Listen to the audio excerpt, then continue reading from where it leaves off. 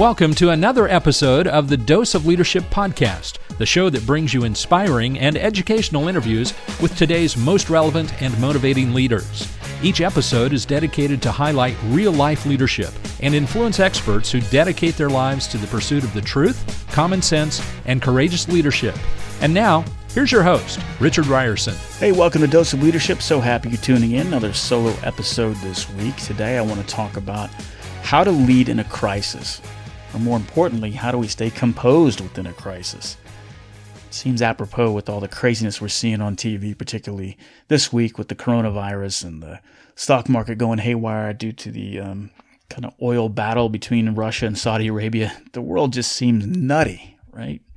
And so it's always fascinating to me. I always like to watch how leaders are reacting in a crisis situation, because that's where leaders are made or broken, right?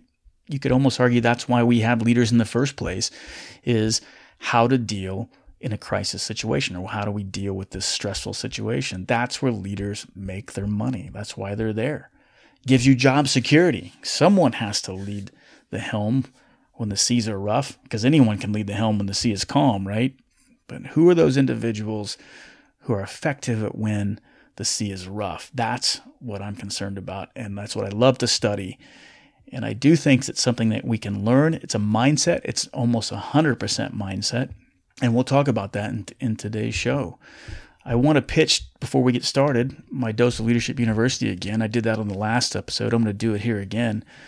I've been wanting to create this Dose of Leadership University for a long time. I tried it 5-6 years ago, too soon. I did create a video course because of it, and I still have it, and it is part of the university. But this whole idea of the university is allowing individuals to experience personal and professional development within a community, and that's the key, a community of like-minded leaders. It's giving you real-life leadership, delivering real-world results. It's all about becoming intentional about this journey. The Dose of Leadership University is going to be your hub of leadership knowledge and support, offering you online training videos and an interactive community of like-minded leaders who are searching for significance just like you. The video lessons of my Legacy Leader Blueprint course are self-paced, and they set the foundation for growth. But it's the interaction with the community that creates a level of accountability that's going to allow you to grow into the kind of leader that you were called to be. So how are you going to benefit by joining? Well, first and foremost, you're going to get encouragement. Look, being a leader is tough. You know it. You can't do it alone. We all need support. And by joining, you're going to find encouragement and support that allows you to make the tough decisions and lead at the highest level. The second thing you're going to benefit from is insight. Look, a different perspective can be invaluable to successful decision making. There's so much to be gained when we seek wisdom from leaders who represent various businesses and industries and different stages of life. And that's what the university is going to give you. The third thing you're going to benefit from is growth. Look, the vast majority of people never intentionally take charge of their personal development. The fact that you're listening to this podcast tells me you're intentional about leadership and growth. Most people are just reacting to life. By joining this group, this university, you're going to set yourself apart even further by intentionally growing with purpose. The fourth thing you'll benefit from is accountability. This community is going to hold you accountable. It's going to be your peers holding you accountable. Accountability leads to action, and action leads to achievement. Accountability makes every leader better, and that's what you're going to get out of this group. So what do you get when you join? First and foremost, like I said, the online video training, 20 high-impact videos of my Legacy Leader Blueprint course. I've used it with over 35 organizations. They're spread across 4 modules, and they give you the perfect blueprint on how to become a true leader of influence. The second thing you're going to get is a members' private forum, access to this forum where you can post questions and receive valuable feedback from not only me, but the other members within the group. And the third thing which makes this university so unique, unlike any other type of training out there, is the monthly live training. Monthly live calls with me where knowledge is shared, hot seat, mastermind type concepts are applied, and your unique leadership challenges are addressed directly. And the other thing is, because I've interviewed over 400 leaders, CEOs, and thought leaders on the show, at various times throughout the year, I'm going to bring on previous guests onto the live session where you're going to get a chance to interact and learn from them directly, something I've benefited from. I'm doing this show for 7 years. Now you can be a part of it as well.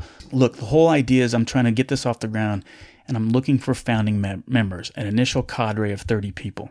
If you're listening to this in the second week of March 2020, I have almost half the seats filled up. I'm looking for the other 15 or so to fill out my founding member set, 30 people.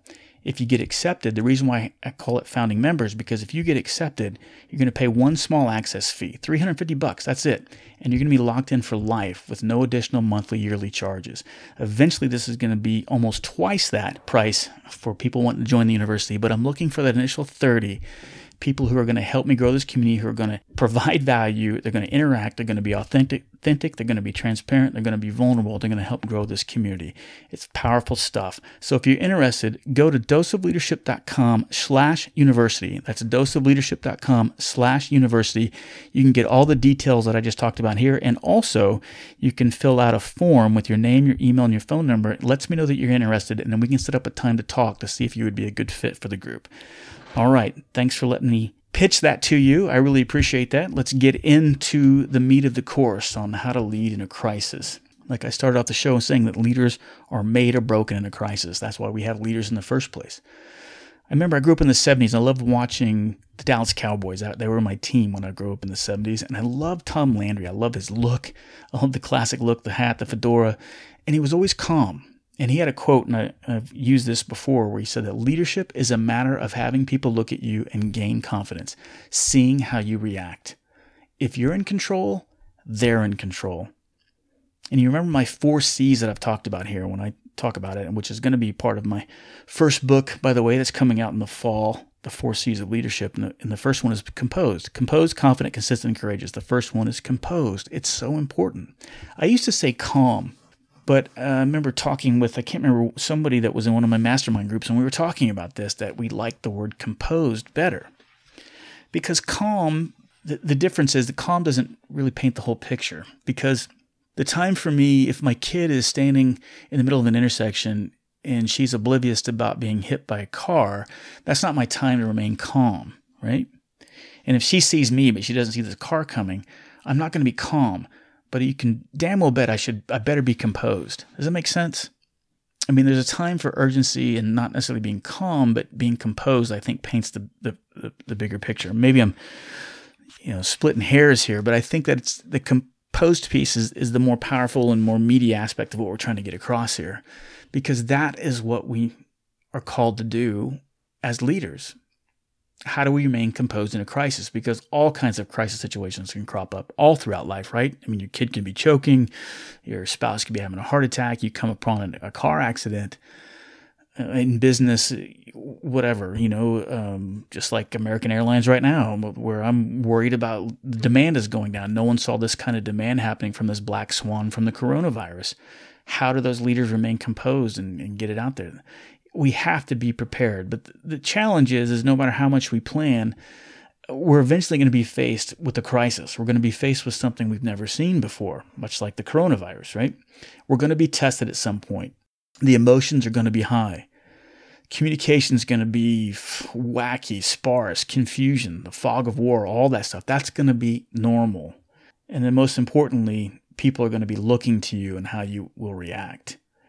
And so I think it's kind of like changing your mindset and knowing no matter what you're doing and whatever your position is in job, I don't care what you're doing, at some point, things are going to get chaotic. And it may seem like we're always operating on some level of chaos. I do think that's somewhat true too. It's always kind of like a controlled chaos. But I think of the importance of mindset, and when I kind of equate it to what I know and what I've been brought up in the aviation community, and everybody asks, well, you're a pilot. And it's really, I'm less of a pilot and I'm really more of a crisis control manager. That's really what I'm there for. I'm there for when a crisis happens. And to be prepared for that inevitable, hopefully I can go through a whole career and not have a major crisis like Sully Sullenberger landing on the Hudson. Hopefully those are once in a lifetime events and hopefully those won't happen. But I've had many crises in aviation multiple times. And there have been times certainly when I've been nervous and the adrenaline's been rushing and I almost puked when it was all over. But I remained composed through it all. And it was a learned skill. And I think if I think back to what professional aviation provided me was this, when you're operating at that highest level in aviation, you're always thinking, always thinking about the worst case scenarios. You're always thinking about, well, what if this happens? What if that happens? You're always training. You're always, when you go into every 9 months and get recurrent, everything is about emergencies and landing with engine failures and losing an engine on takeoff and experience of fire and what do you do and rapid depressurization. It's constant. And even when we're flying on those long legs going from here across the Pacific to wherever, and those long hours, and you're sitting there, you're forcing yourself to think about, okay, and we do things up in the cockpit. It's like, what happens if we lost an engine here? Where are we going to go? We're always thinking about how to alleviate the crisis. But like I said, no matter how much we plan and we do this, and you need to do that, because that preparation, that technical and tactical expertise is what sets the foundation and frees up the mental and emotional capacity to deal with the unforeseen thing that you've never seen before. And so that's why technical and tactical proficiency is so important. That's probably the first step to how do you lead in a crisis, is that you better damn well be technically and tactically proficient in whatever job that you're doing. Never get complacent about it. I don't care if you're an accountant or if you're a pilot or whatever the case, and all in between, is you can never get complacent within your job. There's always something to learn. There's always something to get better at. And I can guarantee you the times that I can count on my one hand the 3 times that I, in my mind, stepped out into a flight and thinking, yeah, I've got this all figured out. And then the aviation gods come up and bit me in the butt and showed me something I'd never seen before. Or I missed something even stupid, even worse, because I became complacent. As a professional, as a leader, you can never rest on your laurels. You're always got to remind yourself there's something to learn. So that's probably the first part of how to lead in a crisis situation. You have to prepare yourself constantly, technically and tactically, be proficient in your job and keep taking it to the next level. Thinking about the what ifs, preparing for the worst case scenarios, constantly training. Training is continuous. That's a mindset thing, and the action behind that too. But it's at least the mindset is like, you can never tell yourself I've arrived in my position. There's always something to learn. No matter how much you're going to plan, you're going to be faced with a crisis, with something new. And if you have that technical and tactical proficiency, you're better prepared to have the brain cells and the stamina, freeing up the resources to control your emotions to deal with something you've never seen before, right? And then realizing, like I said, the communication is going to be sparse, it's going to be confusion, that's all going to be normal. So don't freak out when you see that happening. I think that's another part too, is people start freaking out because abnormal things start happening. The unknowns are going to be through the roof, particularly when the crisis is brand new. And people are going to be panicking. They're going to be buying like the toilet paper off the shelves at Costco, right? It's just expected. Don't be one of those people. You need to just stay calm. And remembering that people are going to be looking to you. And that's the part that freaks people out, because it's like, well, people are looking to me, and you feel like you got to have all the answers. That's not the case. So tactical proficiency is setting the foundation. Then the next thing you have to do, you're in it. The eyes are upon you. You're feeling the sweat. Well, what do I do now? Everyone's looking at me. Well, first and foremost, you got to keep it simple.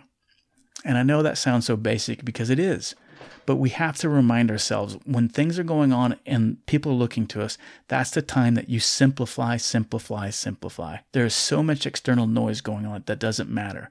And it's almost like simplify and prioritize. Simplify and prioritize. In the aviation world, we got a little mnemonic device to remind us to keep things simple when the proverbial crap hits the fan. And that's aviate, navigate, communicate, in that order. That's the priority when things go wrong. Aviate, fly the plane. Once I got the plane under control, where am I at? Navigate, try to get back on course or get to where I need to go. And then the last thing is communicate. I can tell you how many mishaps I've studied, and we're always studying mishaps, and I read transcripts, I've listened to the voice recordings of accidents and people that weren't successful, that have bit it. And it's always sad to me when I see, particularly the most dangerous part of aviation is the takeoff and trying to get away from Mother Earth. And if things go wrong, then that's the worst time something can go wrong. And if someone loses an engine on takeoff and they don't get it under control and they crash, and I tell you how many accidents, and one even happened here where I live in my town a few years ago. And experienced pilot took off. He lost an engine on takeoff, and a prop plane. It was a Beech King Air, and he got on the radio right away. I'm declaring emergency. I'm having problems, and blah, blah, this and that. And then he crashes the plane, and it makes me so sad, because he spent his time, energy, and resources communicating when he should have been flying. Nobody can help you in that situation. So he had it backwards. The priorities were backwards, is my point. He tried to communicate instead of trying to aviate. in that case, all of his resources should have been flying that plane, and you probably would have been okay. And so what does that mean to you? It means whatever your aviate is, what is the number one priority, do that when things hit the fan. Find out what you need to do to keep the ship upright, to keep going down the path, to avoid another tragedy, to avoid another accident. What is the priority at this moment? And do that and nothing else. Keep it simple. And to do that, you're going to have to be decisive, because a lot of times you see people and they're like, well, what am I going to do? There's a startle factor there. No matter what happens, and like, okay, well, what just happened here? What is going on? What do we need to do? You need to be decisive, realizing that not making a decision is usually a decision. But making a decision doesn't have to be a grand one. It has to be, like I said, in the vein of keeping it simple. What is the priority? What I do next? And make a decision that supports that priority, if that makes sense. The third thing that you can do as you're leading the crisis is delegate and empower. You can't do it yourself. And I think that's why a lot of times people freak out when all the eyes are upon them. They're looking to you to solve the problem. But I think, remember, like the Landry quote, if your priority is to remain composed. If they see that you're in control, they're in control.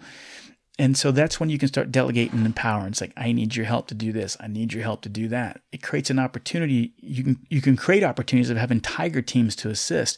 That's when you start finding those people you're comfortable with and say, hey, I need you to do this. I need you to do that. That's being decisive. And it starts to get people calmed down, like they feel like they're doing something productive. But when you're doing that, I think, and the last thing to remember about this is focus on the short term. If it's a life and death situation like Sully Sullenberger, you're focusing on the next 2 to 3 seconds, and that's really what it is. If you start thinking about, oh my God, I didn't pay the light bill, and if I crash, my wife's going to get the lights turned off. That's the wrong, right? That's not the priority. The priority is the next 2 to 3 seconds. What can I do in the next 2 to 3 seconds to keep this airplane flying?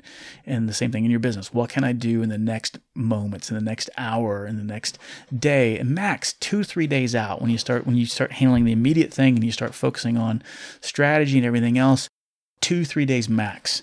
And try to just, take care of things as they come up. But the key is to always be composed and don't freak out because things aren't in order. Handle things as they come, and remember, keep things prioritized. So I said a lot there, but basically just to sum up everything is aviate, navigate, communicate, keep it simple, be decisive, delegate and empower, create that opportunity, those tiger teams, and then focus on the short term. That's how I look at it. And again, remembering in the long term, prior to all of that happening, you've had that technical and tactical expertise, that foundation. You're that professional that's always trying to take it to the next level, because by doing that, you're that much better prepared when the inevitable unforeseen does happen. And trust me, it will happen. The most important thing is that you don't lose your bearing. Do not lose your bearing. That is the number one priority. And think about it again in aviation terms, but equate it to what you're doing in life, right? I cannot afford to lose my bearing no matter what is going on in that airplane. I cannot. Because if I do, then I'm going to do something stupid and I'm probably going to crash the plane. I have to learn how to compartmentalize. And I think a lot of times people think that that's not a learned skill. Trust me, it is a learned skill. You can learn how to compartmentalize. And I'll leave you with this, with a technique that we learn, again, kind of taking my aviation experience into something that you can do yourself.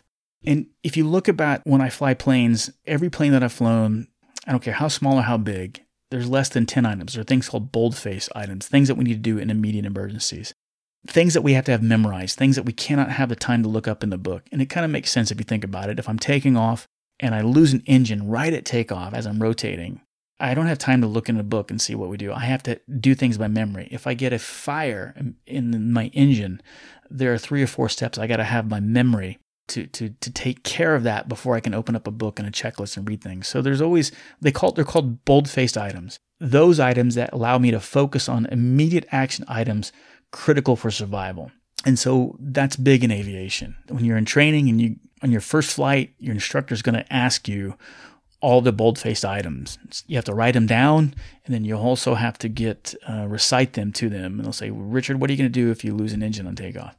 And I remember in training when I was learning how to fly back in the Marine Corps, and I was in advanced training. I'd finished primary and I went to advanced, and I was learning how to fly the Beech King Air because I was going to C-130. So the 2-engine prop, and he says, okay, Richard, what are you going to do for an engine failure on takeoff?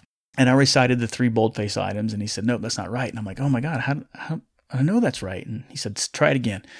And he said, what do you do in engine failure and takeoff? And I recited the 3 boldface items, and he said, nope. And I'm like, oh my God, am I going to fail this flight before I even get to the flight line? He goes, look, you're entering the world of multi-engine aviation. And he goes, you recited the boldface correctly, but you said it really fast. And you said it correctly.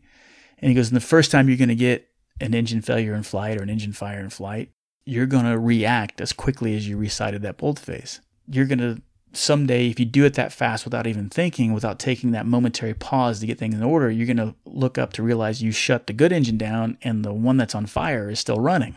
And now you've got 2 emergencies, right? And so his whole point says, he goes, the first thing I want you to do from here on out in the rest of your aviation career, whenever you're faced with a crisis situation, something happens, the first thing I want you to do is hack the clock. And what he meant by hacking the clock, there's a little analog clock in the planes. Now they're digital, but the same thing. They look analog.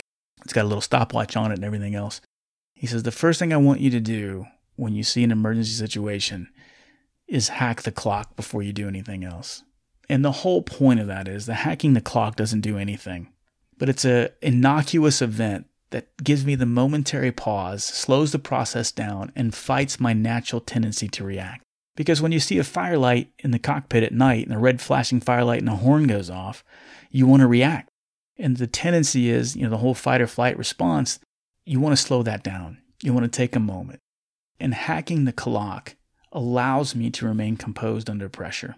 It's normal to be afraid. It's normal to be stressed. It's normal to be have your emotions running high. And so how you can equate to this is, no matter what happens, the next time you're faced with it, irate customer comes up to you, your kid lips off to you, you get in an argument with your spouse, someone cuts you off in traffic, or the coronavirus is impacting your company, your business, and you don't know where your next payroll is going to come from because cash flow is just dried up. Whatever the case may be, find something, do something innocuous, hack the clock, and hack the clock can mean anything.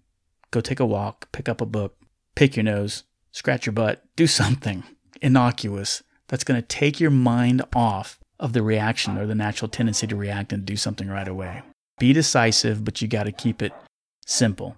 I hope this makes sense. I hope you got some value out of this conversation. Let me know what you think. Reach out to me at doseofleadership.com. You can go to a contact form there, or you can send me an email directly at richard@doseofleadership.com. I love getting the feedback, particularly on these solo episodes. Got a tremendous amount of feedback on the last episode. In fact, I should have opened up that episode talking about some of that because there's some clarification I wanted to talk on the last episode. If you didn't listen to the one previous to this one that was about not being afraid to make things a little uncomfortable, and I got a lot of feedback from that one, mostly positive. One thing in clarification, if you haven't listened to it, go back and listen to it again. And I want to clarify too on the previous episode, the whole thing about not being afraid to make things uncomfortable doesn't mean you're an intimidating jerk. Right? This isn't about intimidation for intimidation's sake. It's about not feeling like you have to jump in and rectify every situation. There are times when you need to let your people grow and transform on their own.